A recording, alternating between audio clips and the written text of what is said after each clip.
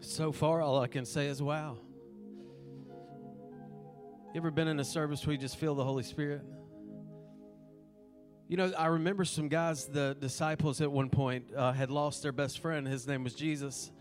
And they gathered. They didn't know what to do. They did what we do. They called their friends. They didn't call them. They just had to send something. But they got together. And you know what happened? Jesus showed up. You know what happens to a church when we grieve, but we come together? Right in the middle of it, Jesus shows up. You know, if you came here tonight, it's because you really love somebody, and death and grief just absolutely sucks. Now, I couldn't say that before I lost somebody, but I got a card now that I can. And if you've lost somebody, my mama puts it like this. She said you just got introduced to a fraternity and a sorority you didn't ask for. And you miss them. And in our generation, it's weird because you still got them on Facebook. You still got their number in your phone. You still have text messages. So what do we do with that? What do you do with that? Grief is not easy. It's not for the faint of heart. Grief will pick you up and leave you and just strangle you. And it takes grace to grieve. And sometimes you got to forgive yourself for what you did during survival season. Mama, forgive yourself for the things that you said when you just was cussing in a pillow at night. Sometimes you got to forgive yourself because God doesn't run from you in your pain. He reaches right down where you could not reach up anymore. And he says, child, I know. And I came to kill death, hell, and the grave. And one day you're going to see that you'll be with me and there'll be perfect peace. But he understands the pain on this side. At 27 years old, I lost my brother. He took his own life. And I remember the call. I remember what I was doing. I remember the moment, and I bet you do too. I remember with my sister 2 years ago. I was 36 years old and lost her life to breast cancer. I heard all of it. It comes on you just like that. So I wanted to give you just a couple of things. Listen, I am not the guru in this. Some of you have been through things that are unimaginable. Some of you have lost children and sons and daughters and brothers and spouses. Some of you are mourning a relationship that may not be physically dead, but they've left. But pain is pain. And we're not here to compare and say who's got the worst pain. Oh, that ain't that. What I'm here to just simply say is, now you're part of a family that you didn't ask for. So what do we do now? You know, David lost a son. And I'm just going to talk to you. I got 11 minutes and 58 seconds. Because sometimes I'll be sitting in a service going, oh, Lord, how long is this thing going to be? Okay? 11 minutes and 50 seconds. And then we're going to sing a song and we're going to head out. So don't leave. We're just going to sing together. And we're going to cry together. But David lost his son. You know what he did? He did what we did. He mourned. He mourned. And he found out that his boy was dead. And he got up and he got ready. And he teaches something that's so very important that I want to teach us. That you got to mourn it, but keep moving forward.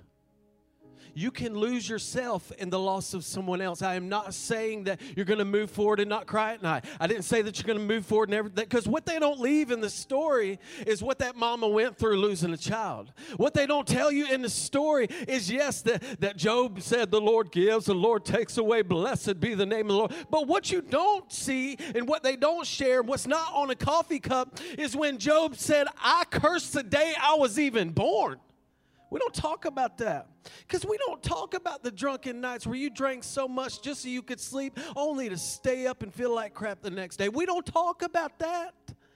But as you mourn it, things are going to happen. But listen, after that night, get back up and you keep moving forward.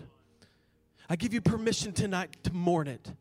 I give you permission to give yourself mercy and grace. Receive it from the Father for the things that you did when you were hurting the most. But keep moving forward. I came to tell you, you can keep moving forward. That's what David teaches us. And he teaches us a couple of things that I think is valuable from God's word. That as he moved forward, he said something to himself. There's some dark places you can't let your mind go. So he said this, Surely goodness and mercy will follow me. Look at my face. All the days of my life, and I will dwell in the house of the Lord. I will dwell. I cannot dwell in what I've lost. I cannot dwell in the darkness of it. I cannot dwell in the pain of it. I cannot dwell in the details. I cannot dwell in the lawsuit. I cannot dwell in the loss of that person. I can't sit there and dwell. I'll think about it, but I can't live there because I'll lose myself. He said, I'll dwell in the house of the Lord. And if you dwell in defeat, that's where the devil wants to keep you. But even in the Old Testament, you know they took 70 days to mourn? Do you know some of them took months to mourn because they knew the importance of it? You know what David did after he lost his mentor? His best friend Jonathan? Saul was hit by an arrow. Jonathan was killed ultimately. And so what David did is he mourns it, and he's learning this. I'm mourning it, and I got to move forward. I'm just going to teach you just a couple of things. But in 2 Samuel chapter 1, verse 18, he said this. Also, he bade them. I don't know what bade them. I think it means he told them. Okay, this is that King James version. Okay, but he said he bade them, whatever that is, to teach the children of Judah to use the use of the bow. Behold, it is written in the book of Jasher. You know what he did? He took the thing that tried to kill Saul. He took that pain and he gave it purpose. He started passing down to his kids stories. Look at me. Their life may be over, but their story lives on through you. So this Christmas, don't you shy away from telling stories that make you laugh. Telling stories that make you just, have you ever just got to where you just laugh so hard? You know what I'm talking about? I was laughing with somebody earlier. But it's good to laugh. But he gave it purpose. Cancer tried to kill my wife. You know what she did? Now she does Hope XO. And she helps little cute cancer fighters all over the world, right?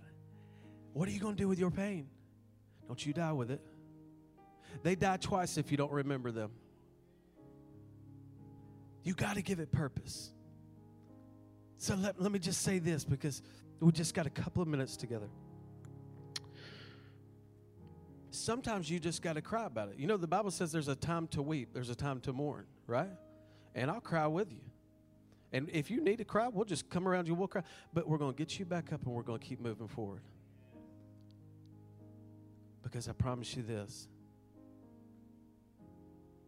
The spirit of a man will sustain his infirmity, but a wounded spirit who can bear? There are physical graveyards and there are spiritual graveyards. And in the spiritual graveyard, that person is still living, but their spirit died years ago.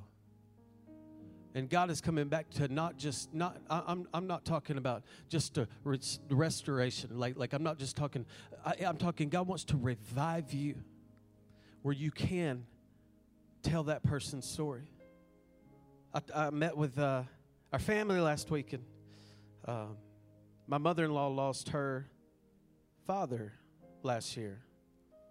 And her father's wife came. And I knew. And it was different. And I hugged her neck, and we couldn't even make it in the house before we just, all the stuff. You know what I'm talking about. So this is what I want to leave with you.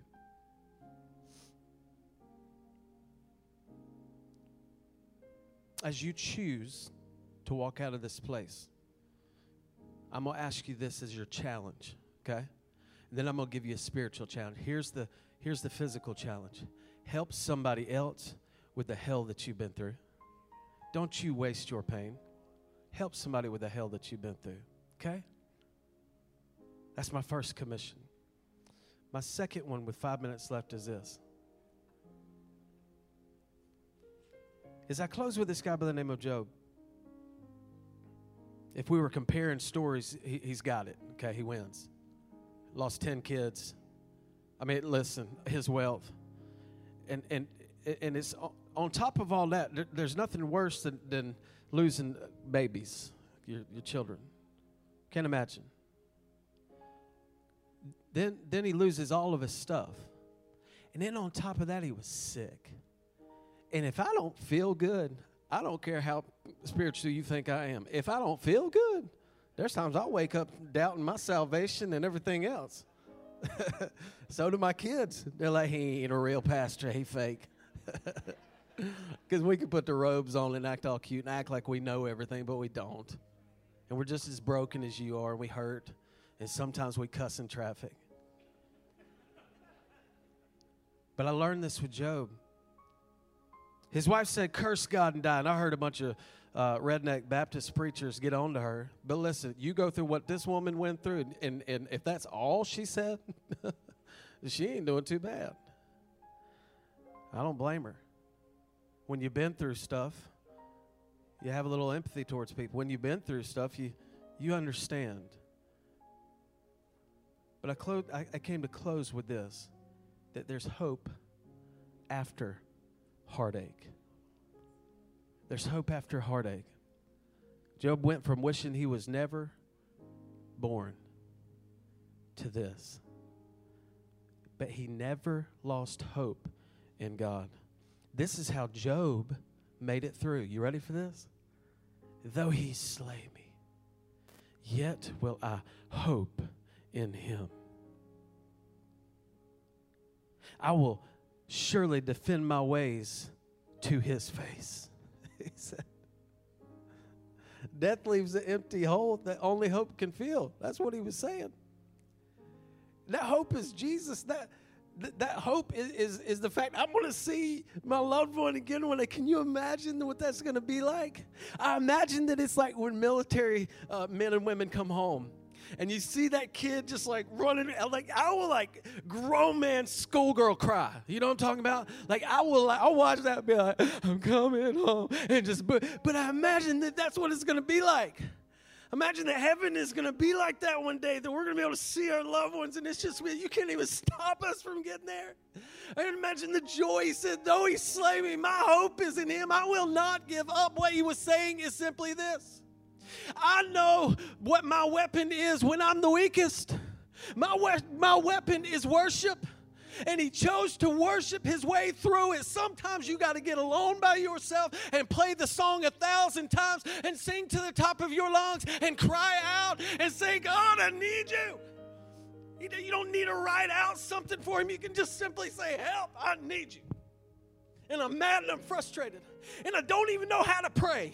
And really, if I'm being honest with you, God, I don't even know how I feel right now. Be honest. He said he went through some dark days.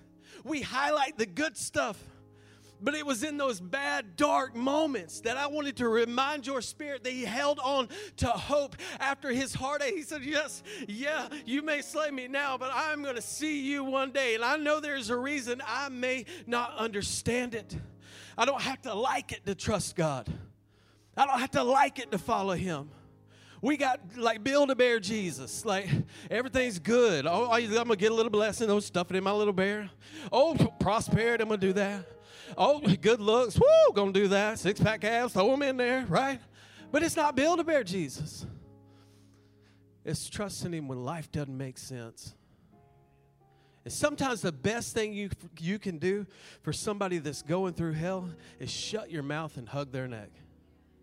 Don't try to tell it. Don't compare stories. Don't do all that stuff. Don't. So I just studied people that have been through more than me, and I thought, okay, well, if you can worship your way through it, then bet. I can too. And I can be honest with where I'm at.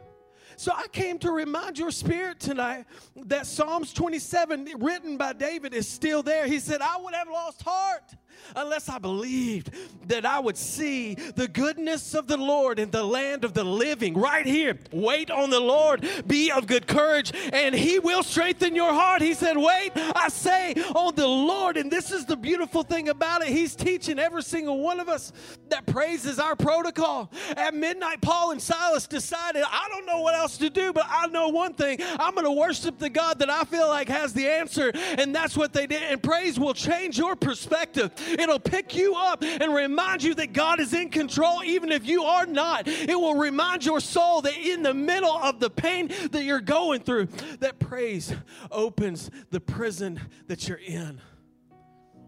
Doors come flying wide open. And then it was like, oh, let's go. This is awesome. But Job teaches us that we can worship our way through anything. So I challenge you this. we try to keep the Alexa girl. I'll be like, run every demon out of this house. Put some worship music on. You know what I'm saying? We keep worship music playing it not because we're spiritual, because we're that fleshly. I'm just being real. I can't be that real because are we live? Huh? Oh, we're not? Oh, yeah. Well, I definitely lead it. Lordy Jesus. Lord, I got to quit. I'm over my time, but I want to close with this.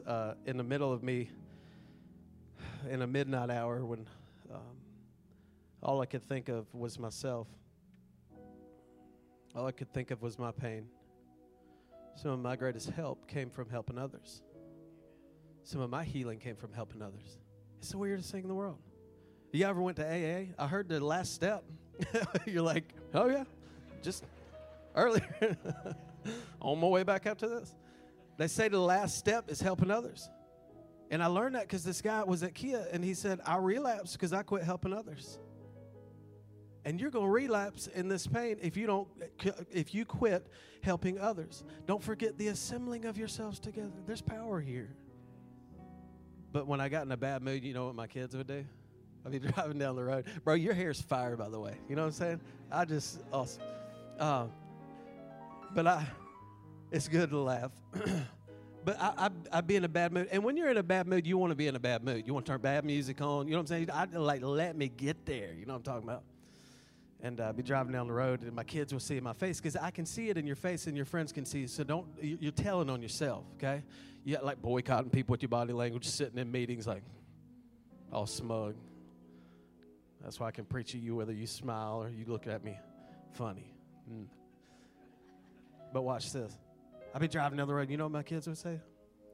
I see that smile. I see that smile. And I'm in pain. I'm like, I don't want to smile. Right? And then, you know, when you hold it back and your lips starts going like it starts quivering. And they'll be like, I see that smile. I see. And then I would start smiling. And my story is simply this. As Job began to put his hope back where it's supposed to be, he reminded through the Spirit, God was in heaven going, I see that smile. I see that joy coming back. I see you walking in an anointing stronger than you've ever been because you did not quit when life got hard. I see that smile. Holy Spirit, thank you.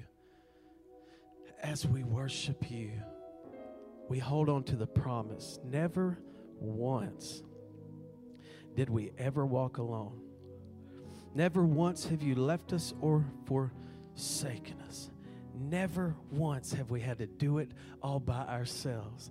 And God, I thank you for my Journey family. I feel connected to this group tonight. And I'm thankful that they decided to come out on a Wednesday night. So God, thank you for leadership that will put something like this on. Holy Spirit, meet us right here. Give us a holy hug from heaven as we just stand up and we worship you. So God, our adoration, our eyes are fixed on your face. God, give your church, your daughters and your sons, healing, hope, and the faith to keep moving forward. In Jesus' name, the church said, amen and amen.